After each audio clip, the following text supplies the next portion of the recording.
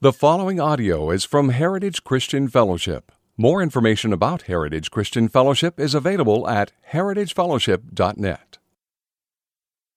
Well, hey guys, my name's Sam. I'm one of the pastors here at Heritage, and I really apologize for how cold it is. I don't know what's up with that. It's actually my fault. I think I've been saying for like 3 months now that I'm going to figure that out, and I haven't. But at least you guys will be awake.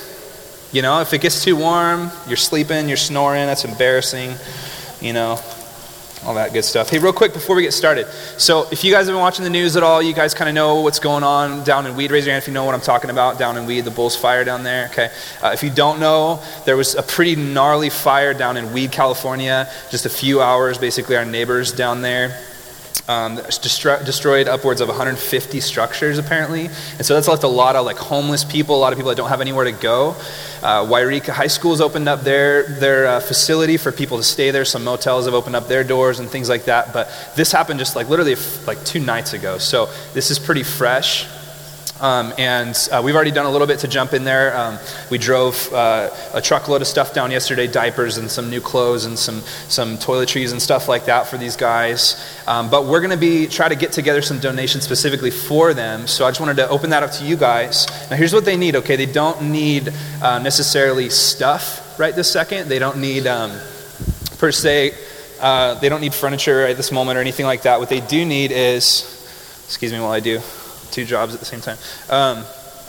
What they do need is they need toiletry stuff. They need clean, brand new underwear and socks. They need, what was else? Like diapers. They need foods that can't go bad, so canned foods, boxed foods, things that they can basically, can eat but don't have to be refrigerated, things like that. So if you guys would be willing and would be, able to get some of that stuff together, you can drop it off over at the Heritage Hub during our office hours. If we're not open or you can't get to us, Creator High is also taking donations, but we really wanted to get together as a church and just continue to do more to support them. So, and then I just want to pray for them really quick too as well, because there's some that I can't imagine losing everything just in a blink of an eye, your house, maybe your business. Weed's a really poor community. I grew up down in that area, and so let's pray for them really quick. Father, Lord, it's just really hard when these things happen, God. But Lord, we know, we understand your sovereignty, God. We understand that you work through all things, that Father, you are greater than the consequences of the fall, Lord, that you're greater than fires, that you're greater than people losing their homes. Father, we know that you can work through this, Lord, and we ask that you would work through this. God, we know that the greatest need of those people at this moment is not necessarily a new home. It's the gospel, Lord. They need the truth of you, Jesus, and as their treasure has been robbed, Jesus, I pray you would replace that treasure, that you would become that treasure, that you would become the world that they had built for themselves, Lord, and that you would be greater. I know you would be greater than the house that they've lost, the life that they've lost, God. We praise you that no one was hurt there, and we pray that we would be able to come together as a church and to serve them, Lord, and in hopes, Lord, even that we could meet some of those people and minister the gospel to them, Jesus. Pray that in your name. Amen. All right, Bibles, Mark chapter 11. If you got them. Book of Mark, second gospel in the New Testament. Find Matthew, take a right. And that's where we will be. We're going to be starting in verse 12.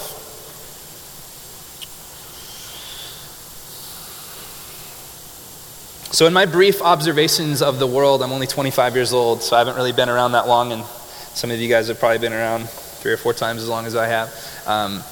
But maybe not 4 times. Why are you looking at me like that? I wasn't talking about you, Julie. Come on. That was not a jab at anyone. If someone's 100, they can be 4 times, Anyways, again, bad start. Good grief. Cut all this out. In my brief observation of life in my 25 years, there's one thing that I know, okay? I've said this before. But the one thing that I do know is that everyone in this world, all 6 billion plus people in this world, are looking for one single thing.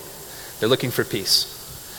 They're looking for that place in their life, that moment in their life where they can finally take a deep breath and say, I made it. I'm here. I can be done stressing. I can be done with anxiety. I can be done with anger. I can be done with lust. I can be done with wanting more and more and more. Everybody, Christian, non-Christian, everybody wants that, right? Everybody wants that. The Hebrews have a word for that. In ancient Hebrew, it's called shalom, okay? It's peace. We all want shalom. We all want peace. And not just peace like, yeah, I feel pretty good right now, but like real inner peace, right? This is something that we're all looking for. You got monks living in Rome on this coastal area. I watched this documentary about it, fascinating, that have literally completely cut themselves off from the world. Their full desire, their full focus is to try to find this sanctuary, to try to find this peace, to try to find this shalom that everyone wants. And they've done it by cutting themselves off from the world. Maybe if we get away from everything that's evil in the world, then we'll find the shalom. You got people that are businessmen, businesswomen, successful people that are storing up money and storing up, getting their RV together and getting their bank account nice and fat in their 401k so that they can hopefully get this shalom when they retire, jump in their RV and go across the country, right? I mean, they're looking for that too. You got people that are drug addicts that are pursuing shalom, pursuing peace. Maybe this next hit, maybe that next drink will at least make me feel peace for a second, at least for a moment, right? Even if it's not forever, at least I can have peace. I can feel happy. I can feel joy. I can feel good for a moment. We have certain Muslims in this world right now that will literally destroy Americans at any cost because someone has lied to them and told them that they'll find that peace if they do that. If you fly a building into that and destroy as many Americans as you possibly can, you will have peace in the afterlife. And people buy it. Why? Because they want it. They want shalom. They want peace. And people leaving families, people leaving wives and husbands in hopes that that next spouse, that next family is going to be shalom for them, right? Would you guys agree with that? This is true, right? Everyone will agree with this. Non-believer, believer. We all know we're all not happy yet. We're all looking for more. We're all looking for something else out there. Now, the story that we're going to look at tonight, it's sort of an illustration of that as well. Our story takes place at another means of man's attempt to create this shalom, this peace, okay? Now, last week, if you guys were here, Jesus comes into Jerusalem. He's been doing ministry for 3 years. He's had all kinds of amazing things happen. He's raised the dead. He's healed the sick. He's cured withered hands. He's ministered and preached and done ministry all throughout Israel. And now it's the last week of his ministry.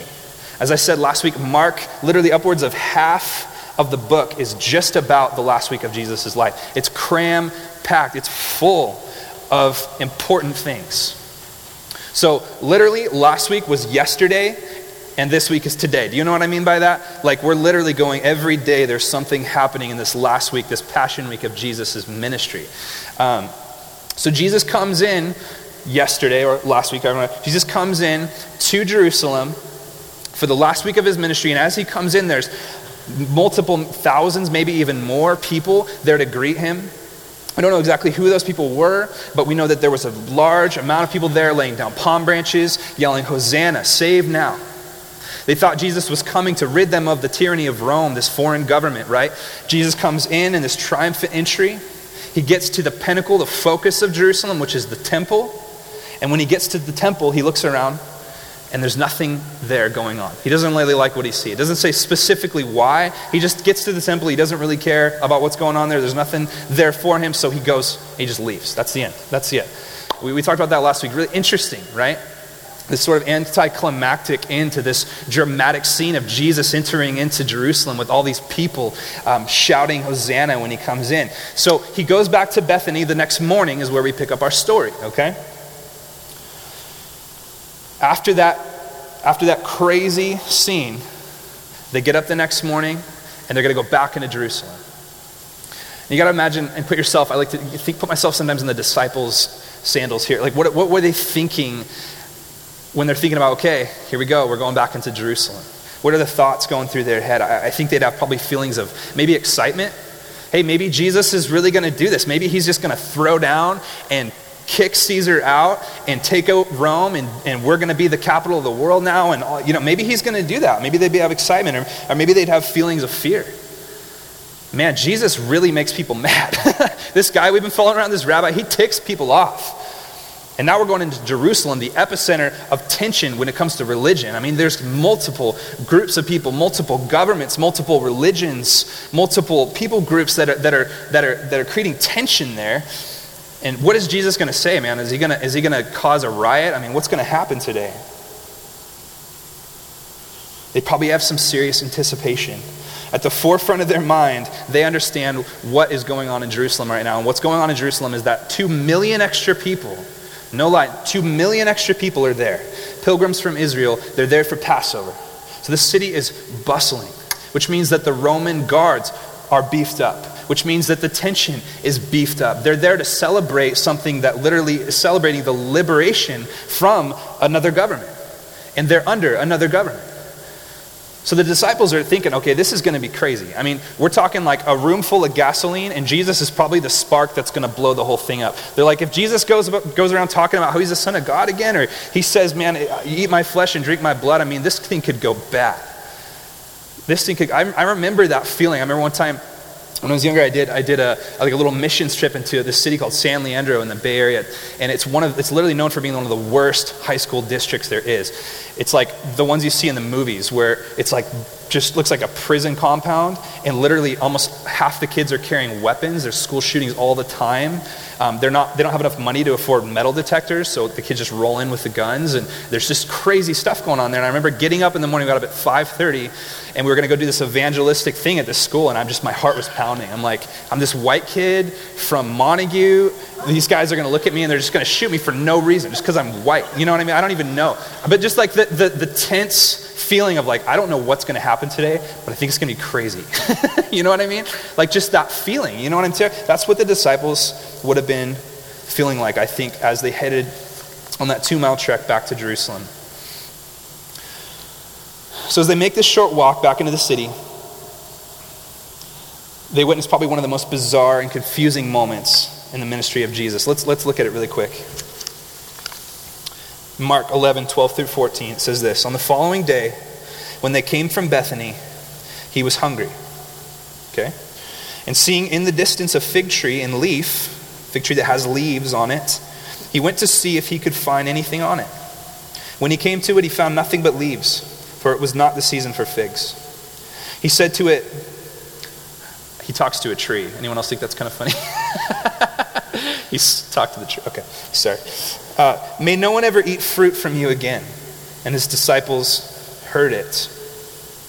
Anybody ever read that and been like, huh? You're just cruising through the Gospels. You're like, okay, I get this, I get that. And you're like, don't get that at all. That's confusing. Jesus just cursed a tree. I mean, what happened? Did he hit his head on the branch the day before and he's just really upset? And he's just like, you're never going to have fruit again because my head hurts. I mean, what's going on there, you know? It's really weird. First of all, it says Jesus is hungry, okay? It's morning time. You know how it is. You got a big day ahead. They're going back into Jerusalem. He's got work to do. He doesn't have time to make a breakfast. Okay, what do? We drive through McDonald's. We get our Mc sausage and McGriddle. Those are good. But they keep getting smaller, you know? Like every time I go, they're smaller. He can't just get his McGriddle. This is different. They got a little more creative back then. So as he's going on the road, there's a fig tree right on the side. Now, if there's a fig tree on the side of a road, it's kind of fair game. Okay? And it was known that you can go get some fruit. Go grab something in your hand to munch on, get some calories going. That's what Jesus is doing. He sees this fig tree. It'd be a common thing to see fig trees in Israel. They're all over the place. And then he goes up to the fig tree, there's no fruit. So he curses it. Now what's Jesus doing? I mean, is he throwing like this deistic fit here where he's just like, I'm so angry that I was so hungry and you didn't give me any fruit, so curse you, tree, and you're not going to produce. No, I mean, what's he doing there? It's bizarre. It's strange. I mean, it's safe to say Jesus isn't a tree hugger, right? Can we agree on that? The commentators have a field day with this. Bertrand Russell, he accused Jesus of a vindictive fury for not producing fruit out of season. T.W. Manson, he states, the story is out of character for Jesus. It is the tale of miraculous power wasted on ill temper. See, it's kind of seemingly out of character. I mean, up to this point, every miracle Jesus has done has been life-giving, and now he's doing a miracle that's sort of life-taking, right, from this tree. The next act of Jesus, we'll come back to that. The next act of Jesus seems even a little more out of character. Look at verse 15. They came to Jerusalem, and he entered the temple, began to drive out those who sold and those who bought in the temple. And he overturned the tables of the money changers and seats of those who sold pigeons. And he would not allow anyone to carry anything through the temple. So really quick, before we get too far into that, I want to explain a few things about the temple. I think there's some background that we need to understand first of all. Jesse, will you throw that slide up there really quick? I have a picture just sort of Herod's temple. If hopefully you guys can kind of see that. The big outer court to the left is called the court of Gentiles. Okay, the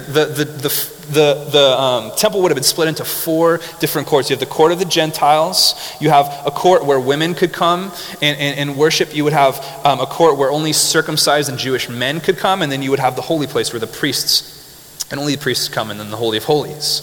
So this was sort of the layout of the temple. And the reason why this is important is because when Jesus would have entered into the temple, he would have come directly into the court of Gentiles, which is this large court right on the side. Now I want you to picture a little bit sort of the scene here, okay? This is, by the way, this is a big structure.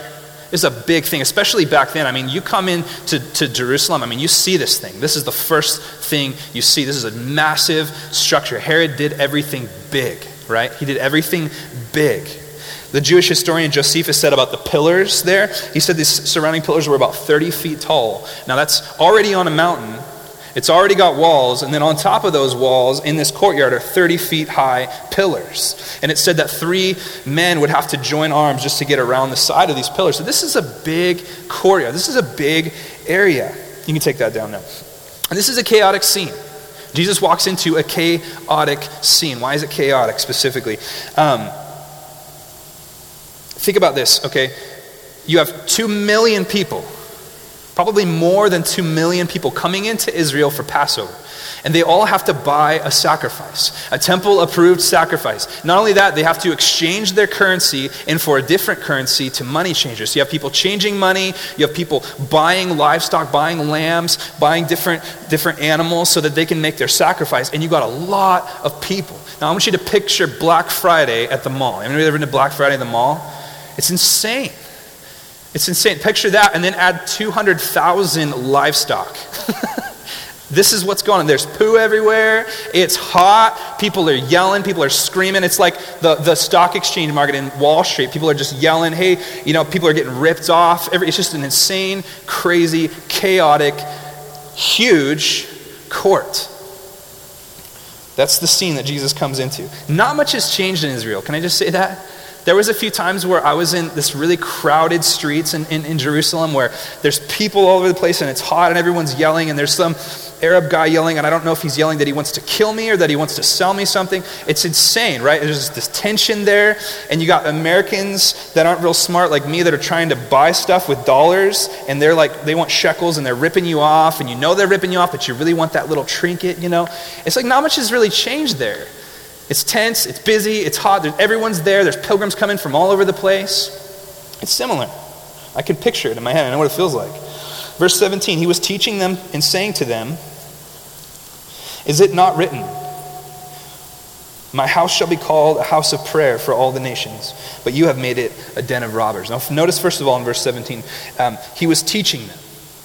Okay, so Jesus comes in, as we saw in verse 15 and 16, he comes in, he's disgusted with what he sees, and he starts flipping tables, making a scene, stopping, literally, physically, stopping all of these probably thousands of people that are going on, stopping. It says literally that no one could carry a sacrifice through the courtyard, that Jesus had stopped all that was going on. And now he's teaching them. So he didn't just stop it, he's teaching them now. He's telling them what's going on. I mean, talk about commanding attention. It says Jesus was just a normal guy. It says in Isaiah 53, he's nothing that anyone would desire. I'm just a normal guy.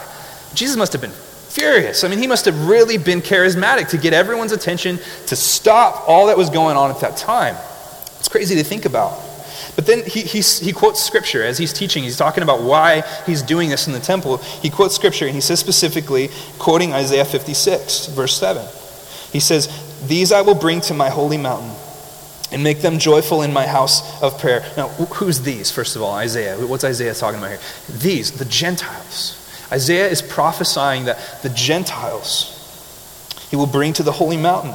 Their burnt offerings, their sacrifices will be accepted on my altar. For my house shall be called a house of prayer for all peoples. Why does Jesus quote that? Seems random.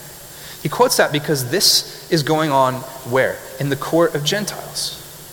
This is going on in the court of Gentiles. The place that God had specifically made and designed for the Gentiles, those that are not of Jewish birth, to be able to come in and offer and worship God and to meet with God.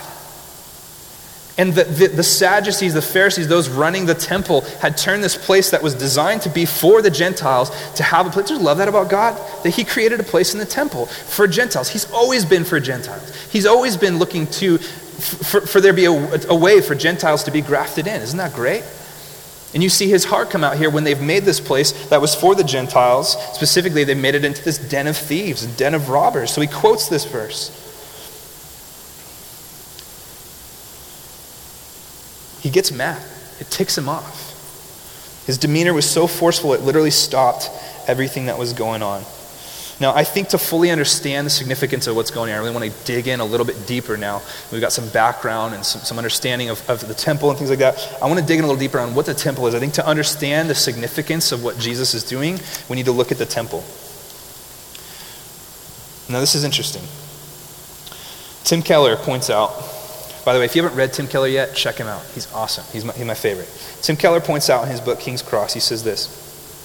And listen, he says that the idea of the temple actually begins, okay, so the idea of the temple actually begins in the Garden of Eden. Have you thought about that? He states the garden was a primal sanctuary where man could dwell with God. In the garden, man walked openly with God. We had free and open sanctuary with our Creator. So in the garden, it was sort of like this first temple. What is the point of the temple? First of all, the point of the temple is that man would have a place to meet with God.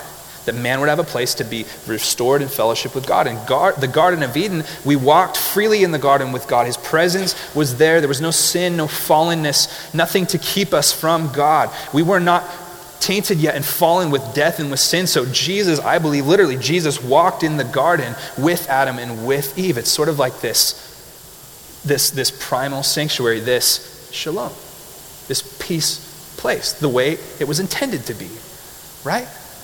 This sanctuary, this temple, this place where God and man are together where they're supposed to be. And then what happens? In one world-changing moment, man revealed that there was a flaw with this shalom, with this sanctuary, with this temple. You know what that flaw was? It was him. It was man. Man was the flaw.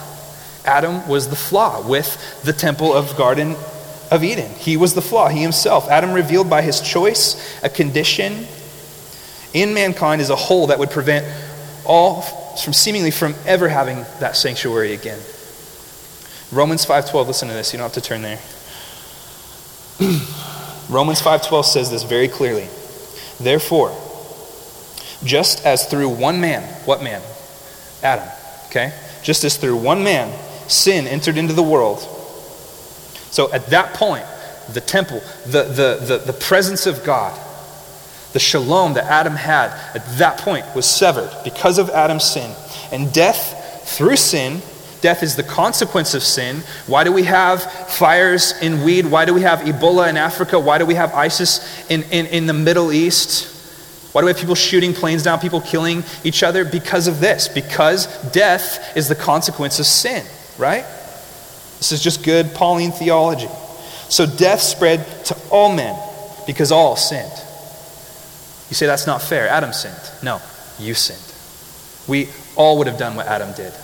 Adam was our father. He was our father. If we were in Adam's shoes, we would have done the same thing. Why? Because we are the problem with the temple. We were the problem in the garden. Not the garden. It wasn't the garden that God created. It was man. So we understand that. Now let's talk about the temple a little bit. There's an interesting history behind the temple that's kind of cool. So after the garden, you have Abraham, right? Genesis 22, God told Abraham to go and to grab his son Isaac, his only son Isaac, and to go up a specific mountain. That mountain was Moriah, Mount Moriah. Now that's important.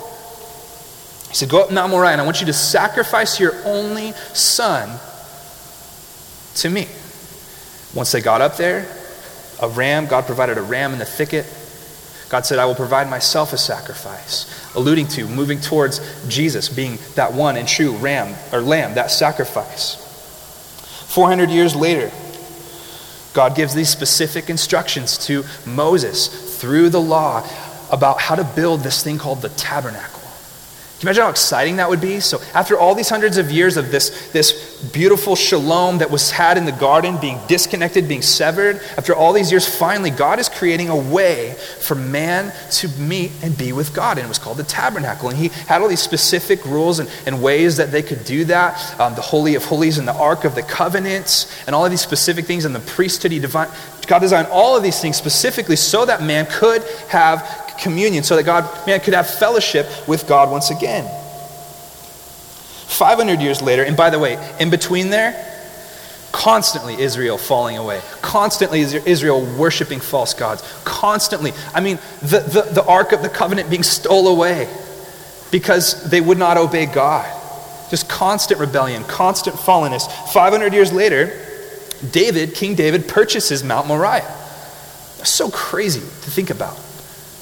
He purchases Mount Moriah, the same mountain that Isaac and Abraham hiked up, the same mountain that Solomon built the temple on, the same mountain that Herod's temple is built on, the same mountain that today the Dome of the Rock Mosque sits on, and the same mountain that they'll try to build a temple again, and it won't work, and ultimately God is going to come back and rule from that same place. Isn't that amazing?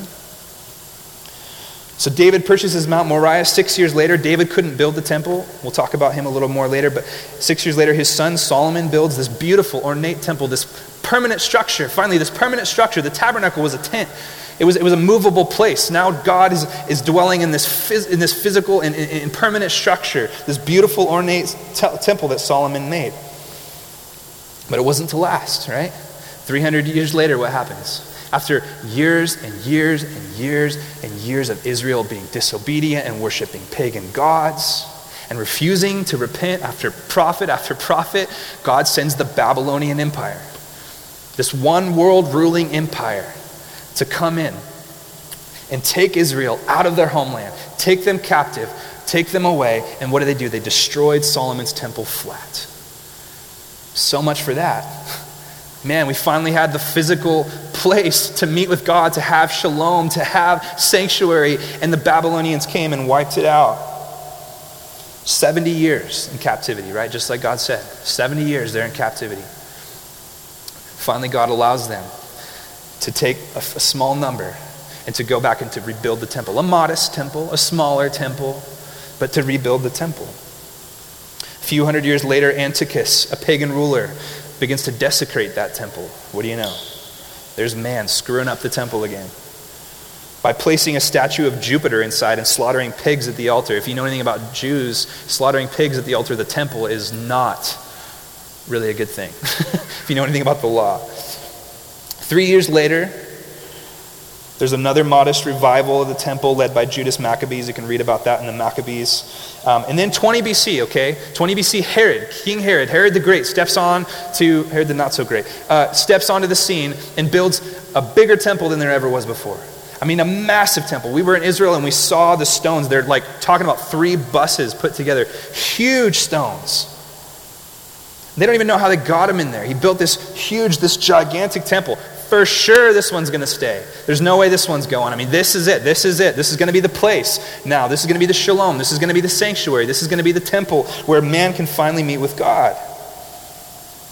Well, what happened in 70 AD? Rome came in and knocked every stone down. You can still see the giant rocks just pushed off and still just sitting there. So big, I don't even know if they can move them. It's just crazy. And there hasn't been a temple since. And you have Jews that still are looking to the temple to be their shalom, to be their sanctuary, and they're worshiping a wall that is close to the old presence of God. They're worshiping the Western Wall, just a remnant, because that's as close as they can get to that peace that they want, that we want, that everybody wants. They're worshiping a wall for that reason.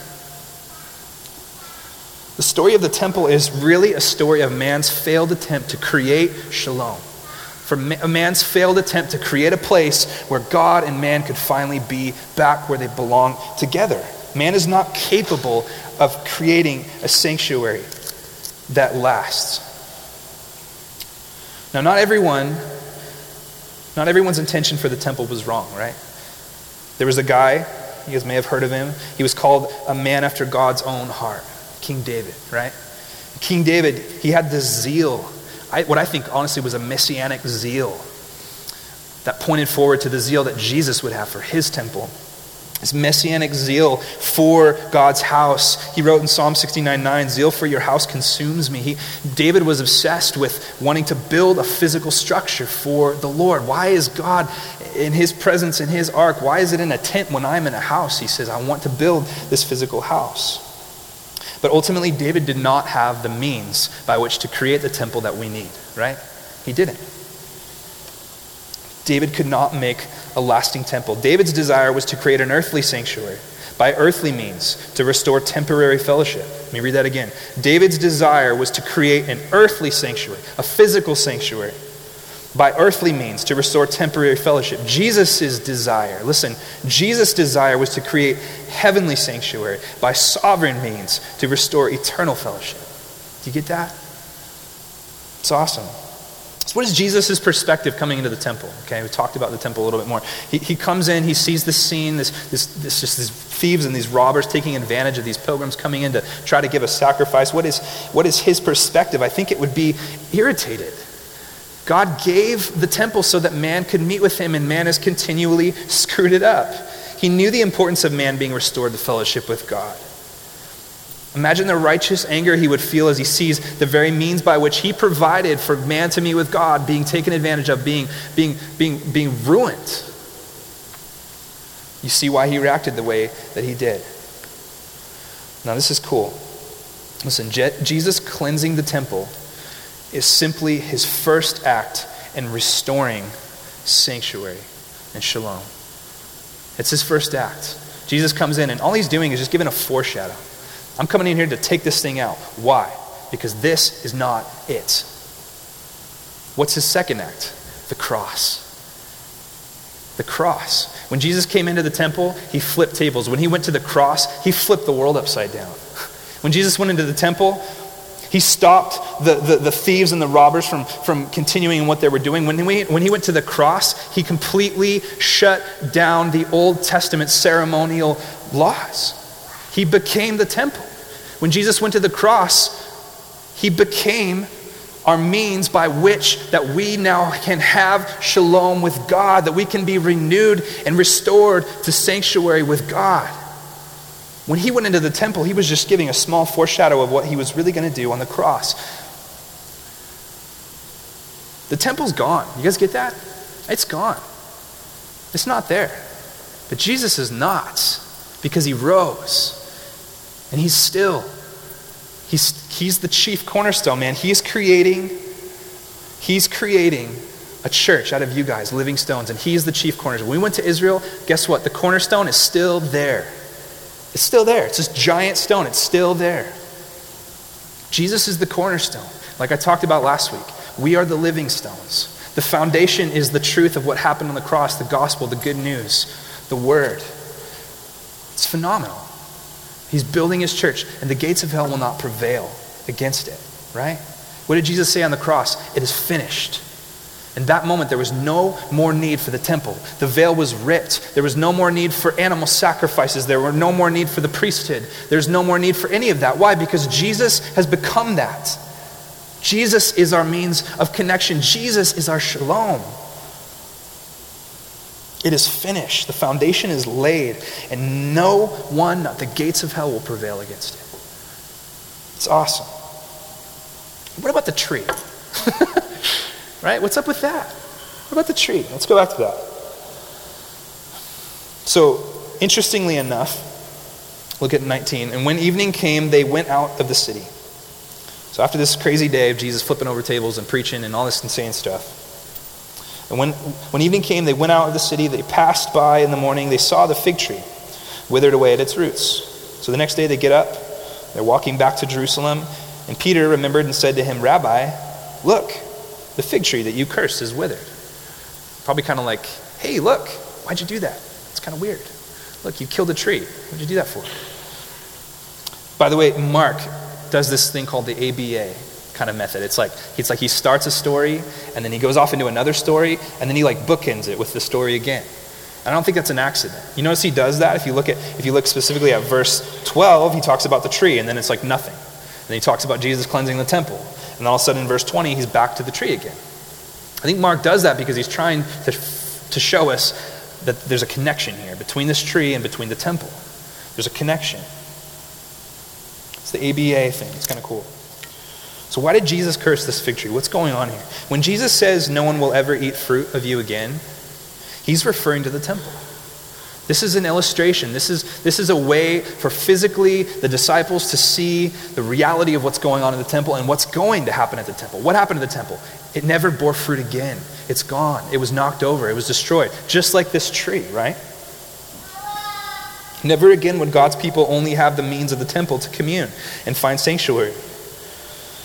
Now notice also in verse 18, it says the chief priests and the scribes, after he comes in and he flips over these tables and he takes control of this environment, the chief priests and the scribes heard it and were seeking a way to destroy him. For they feared him because all the crowd was astonished at his teachings. Why are they fearing Jesus? Because they're the tree. The priesthood, those running the temple were the tree. And they're worried because they know Jesus is coming in and his intention is to take out what they do. These guys are like mobsters. Jeremy and I, we were talking about that today. It's funny. You think of like these righteous spiritual guys. Secretly, these guys are like mobsters. They're like standing over to the side in their robes and they're like, that guy, kill him, kill his mom, kill his kids. You know what I'm saying? I mean, they're literally like, kill that guy. He's going to mess up our business. They were making money hand over fist on this thing. They see Jesus coming in and starting to change it, and they're like, kill him. He's got to be gone. These are like the mobsters, man. The religious mobsters. They're dead trees. And they're worried. Okay, back to the tree. One immediate question comes to my mind with this tree. If cursing this tree was meant to be an illustration of the deadness of the fall of the temple, then why does Mark specifically point out that the tree was out of season? That doesn't seem fair. If it were me, I would think that Jesus would go to a dead tree. Say, look guys, this is the temple, a dead tree.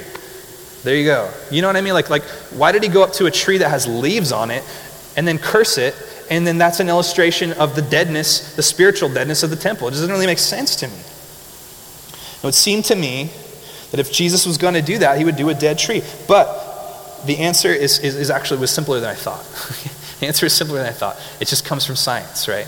So fig trees in Israel, when they have leaves, they don't just have leaves. They also start these little buds, these little nodules, these little things that basically end up becoming figs months down the road. So if a tree had leaves, it would have these little nodules. Now, that doesn't mean it was the ultimate meal from this tree, but it means that it was enough food to eat, right? So Jesus goes up to this tree thinking, oh, this tree has leaves. It's going to have some of these little starts, these little nodules. I'm going to go eat some of them and get some protein, get some calories. He goes up, and there's no nodules in there. There's no starts of figs or anything, but yet it has leaves. What does that mean? It means the tree's sick. It means the tree may have leaves, but it's not producing fruit. So it's really worthless. What's the tree there for? It's interesting. Now, again, the temple. What's going on in the temple? You got hundreds, thousands of people crowding into the temple. You have sacrifices. You have a priestly system. You have all of these things going on in the temple. It's bustling. It would seem like when you look at the temple, you think, man, God is working. Man, this shalom is there. Look at the priest is going. Rome's allowing us to have this giant temple. It's the biggest temple we've ever had. I mean, thousands of people are coming in and worshiping and giving sacrifices. You would think by looking at the temple, by looking at Herod's temple, that this is a fruitful thing. But is it really? No. It's just outward appearance. It's just false religion. Just like this tree. This tree has leaves. It appears like it has life. But when you truly come up to it, there's no life. There's no fruit. There's nothing there. It just appears like it does. Guys, this is something we got to watch out for. Can I just say that? I mean, this is something we got to watch out for. How do we know that we have fruit? Well, I have a fish on the back of my car, and I go to church once, twice a week. I mean, I serve. tithe, I give some money to donations and things. I'm doing all these things. I'm running around making sure my kids go to private school, and I'm doing all this good stuff. I'm having a Bible study, and I'm busy, and obviously look at all my leaves. Okay, Jesus isn't talking about leaves. He's not interested in leaves. He's interested in fruit. He's not interested in how busy you are. He's not interested in how much cultural Jesus stuff you're doing. There's a lot of non-believers out there that are probably doing more than we are. They're probably quicker to go down and buy stuff for this fire down there than we are. There's probably a lot of non-believers that are doing a lot of busy things too, but it doesn't mean it's real fruit. It doesn't mean that it's eternal, supernatural, God-given, God-breathed fruit. It doesn't mean that. That's what God's interested in. Well, what is real fruit? How do we know what the real fruit is? Let me ask you this. What's your shalom? What is your shalom? What do you look to? What's your sanctuary? What's your temple? What do you look to say, I need peace. I need to know who I am. I need to know what's going on. Do you do that stuff in a way to make you feel good? Or do you do that stuff because you just love Jesus? He's your shalom. And because of that, man, I'm flipping on Christian radio because I want to be encouraged. Is he your shalom? Is he your peace? Is he your sanctuary? Is he your temple? Or are you going to the same temple these guys were going to? Is he where you go to have your shalom? Is he your greatest desire? Is he the point for you? That's how you know your real fruit. It's not about how much are you doing or how much are you not doing. That's old covenant. So how much do you treasure Jesus? Have you allowed him to take your heart? Have you allowed him to be the greatest desire in your life? And is he your means by which you have shalom? Is he your means by which you have peace? Is he who you trust? Check this out, and then we'll close. So reading on in Mark 11:20. Mark 11:20. So as they passed by in the morning, they saw the fig tree withered away. And Peter remembered, said to him, Rabbi, look, the fig tree that you cursed is withered. Jesus answered him, have faith in God. Okay, let me stop there. So you're the disciples. Jesus cursed a fig tree yesterday. Really random, really weird. You're really dying to know what in the world is going on. I love it when Jesus says why he did stuff. I mean, you remember the parable of the sower and the seed? I love that one because I'm like, well, that's confusing. But look, Jesus explains it. You know what I mean? Like, I got 4 seeds. I would love to, if you could take out the explanation of the 4 seeds and then give it to a bunch of commentators, see what they actually come up with, and then say, oh, yeah, actually this is what Jesus really meant when he was saying that. I mean, it's so confusing, I love it when Jesus explains what he's talking about. Jesus does this really random thing. The next day the disciples are like, perfect, maybe he'll tell us why he did that. Look, Rabbi, the tree, it's dead, it's rotting, you killed it. Why'd you do that? And Jesus answers, nothing to do with the tree.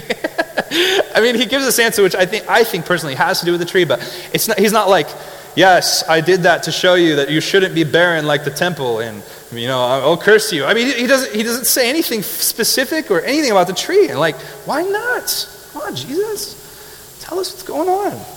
Here's what he says. Jesus answered them. He says, have faith in God. Truly I say to you, whoever says to this mountain, be taken up and thrown into the sea, and does not doubt in his heart, but believes that what he says will come to pass, it will be done for him. Therefore I tell you, whatever you ask in prayer, believe that you have received it, and it will be yours. What an intriguing answer. Why'd you curse this tree, Jesus? Have faith and, have enough faith and you can move mountains and believe. And okay, that's cool, but what does it have to do with the tree? I'll tell you what I think. I think Jesus states 2 basic thoughts here in this response to this tree. The first thing he says is that to have faith in God, right? Love that. Have faith in God. We're saved by our faith, by what he's done, believing in him, right? We're saved by grace through faith. And then he says the second thing, he talks about power. He says, hey, if you say to that mountain, be taken up and thrown into the sea. Now, the conservative churches, the ones that I come from and the ones that sometimes I even lean more to, they would just love to skip over this, right? That's awkward. What do you mean if I have enough faith I can move a mountain? I mean, we don't see that stuff happening. That's weird. Let's move on. Let's just get back into Romans 8. You know what I mean? Let's not worry too much about that. But this is a power statement. Jesus is saying that you can move mountains if you have enough faith. If you believe it, it's going to happen. So he says two things. He says, believe, have faith, and secondly, there's power there. Jesus just cursed a tree, which I believe truly was symbolizing the fall of the temple. And then he comes in with what? New covenant theology. Two things. New covenant theology. Faith. It's all it takes. Jesus has provided the way. All we do is believe in him, right? And secondly, there's power for you guys. You get that? There's power. There's the Holy Spirit. We're not bound by the fallenness anymore. We have the power of the Holy Spirit to overcome. We struggle with sin. We struggle with our fallenness, but there's power that we just have to ask for. The Holy Spirit is present, living within us. Jesus is trying to say something here. Hey, it's not about the temple anymore. It's about me. Now have faith and go move mountains. That's awesome. This is the new covenant that we're living. What an exciting time that we live in. That we don't have to go to the temple and slit the throat of a sheep or a lamb. That we literally have God living inside of us. Temple inside of us. That we have shalom right there. Jesus himself, our intermediator between God and man. And that now we have power. We've been given the Holy Spirit. This is what Jesus is saying. Have faith and receive power. That's it. He's not saying, go to the temple, sacrifice a lamb, burn some incense, recite the Torah, put a little Bible on your head, put a black suit on, have little curls, go fly an airplane into a building. He's not saying any of that stuff. No. He says there's shalom, believe and receive power. It's the gospel. Believe in Jesus and have your heart reborn. Have the Holy Spirit come into you, to dwell in you, to empower you, to live through you, to transform you, your heart and your mind. It's phenomenal. It's exciting. So back to my very opening statement, the shalom. Right? We're all looking for it. The shalom. This is what Jesus has come into our lives in so many ways to do, is to reunite us, right? To create shalom for us. It's for his glory. But the beautiful thing about that is that when he gets the glory, we get the joy, right? The more glory he gets, the more joy we have. Jesus has come to give us peace. What does he say? He says, my yoke is easy, my burden is light. I've come to be shalom for you. I've come to create an everlasting, an eternal shalom. Not a fallen temple that man screws up and destroys, but an eternal, everlasting temple. An eternal, everlasting shalom. That's Jesus. That's what he's come to do. He's answered that question for us. I'm going to read two scriptures. I'm going to ask you guys to stand up while we do this, because I just don't want you to miss these, and they're so cool. Jesse, you throw the first one up on the screen there for me. Both of these scriptures are just phenomenal in light of everything that we've just looked at. Okay, Hebrews 4:14 through 16 says this. Since then, we have a great high priest. Who is that? Jesus. Come on, who is that? Jesus is our great high priest. He has become the priesthood. He has taken away that crooked and fallen priesthood, and he has become that priesthood. It says, who has passed through the heavens? Jesus, the Son of God. Let us hold fast our confession. Verse 15, for we do not have a high priest who is unable to sympathize with our weaknesses, but one who is in every respect has been tempted as we are, yet without sin. Now listen to verse 16. Let us then with what? Let us then with what? Draw near to the throne of grace, that we may receive mercy and find grace to help in time of need. Do you believe that? Okay, the next one. It gets better. Romans 5:18 through 21. Therefore, as one trespass lead to the condemnation for all men. Whose trespass? Whose trespass was it? Come on. Adam's. Because Adam's trespass led to the condemnation for all men, so one act of righteousness, whose act of righteousness? Jesus, leads to justification and life for all men. Shalom for all men, right? Verse 19, for as by one man's disobedience, by Adam's disobedience, many were made sinners, so by the one man's obedience, the many will be made righteous. Now the law came in to increase the trespass, but where sin increased, grace abounded all the more. So that as sin reigned in death, grace also might reign through righteousness, leading to eternal life through Jesus Christ our Lord. That is good news, right? That is good news. Guys, don't spend the rest of your life seeking shalom in stupid places, okay? In stupid places. We know where it is. We know where peace is. We know it's Jesus. He is it. He is our new temple. He is our means by which we connect with the Father. He is it. And let's just remember that. That's the gospel. That's the good news. That's the good news. Amen? Let's pray. Father, I thank you that, God, that you've not only saved us, but you've empowered us. You've not only forgiven our sin, you've given us power. You've not only forgiven our sin, you've given us your righteousness. Jesus, that you took our sin and replaced it with your perfect life. That, Father, when you see us, you see Jesus. You see his righteousness. You see his perfection. You see his holiness. I thank you, Father, that we have eternal shalom to come, Lord. And we have momentary shalom even now, Lord, if we choose to focus on you, God. If we choose to turn our affections to you, Jesus. Lord, I pray that we would not return to the temple, God, by living out in the law, by looking to dead things to save us, but Jesus, that we would look to you, that we would have true fruit, that we wouldn't be those that have leaves and no fruit, God. Lord, empower us for the work of your ministry, empower us to be ambassadors of the reconciliation of you, Jesus, and send us out, God. We love you, and we pray these things in Jesus' name. Amen. God bless you guys. Thank you so much for coming out. We'll see you Sunday.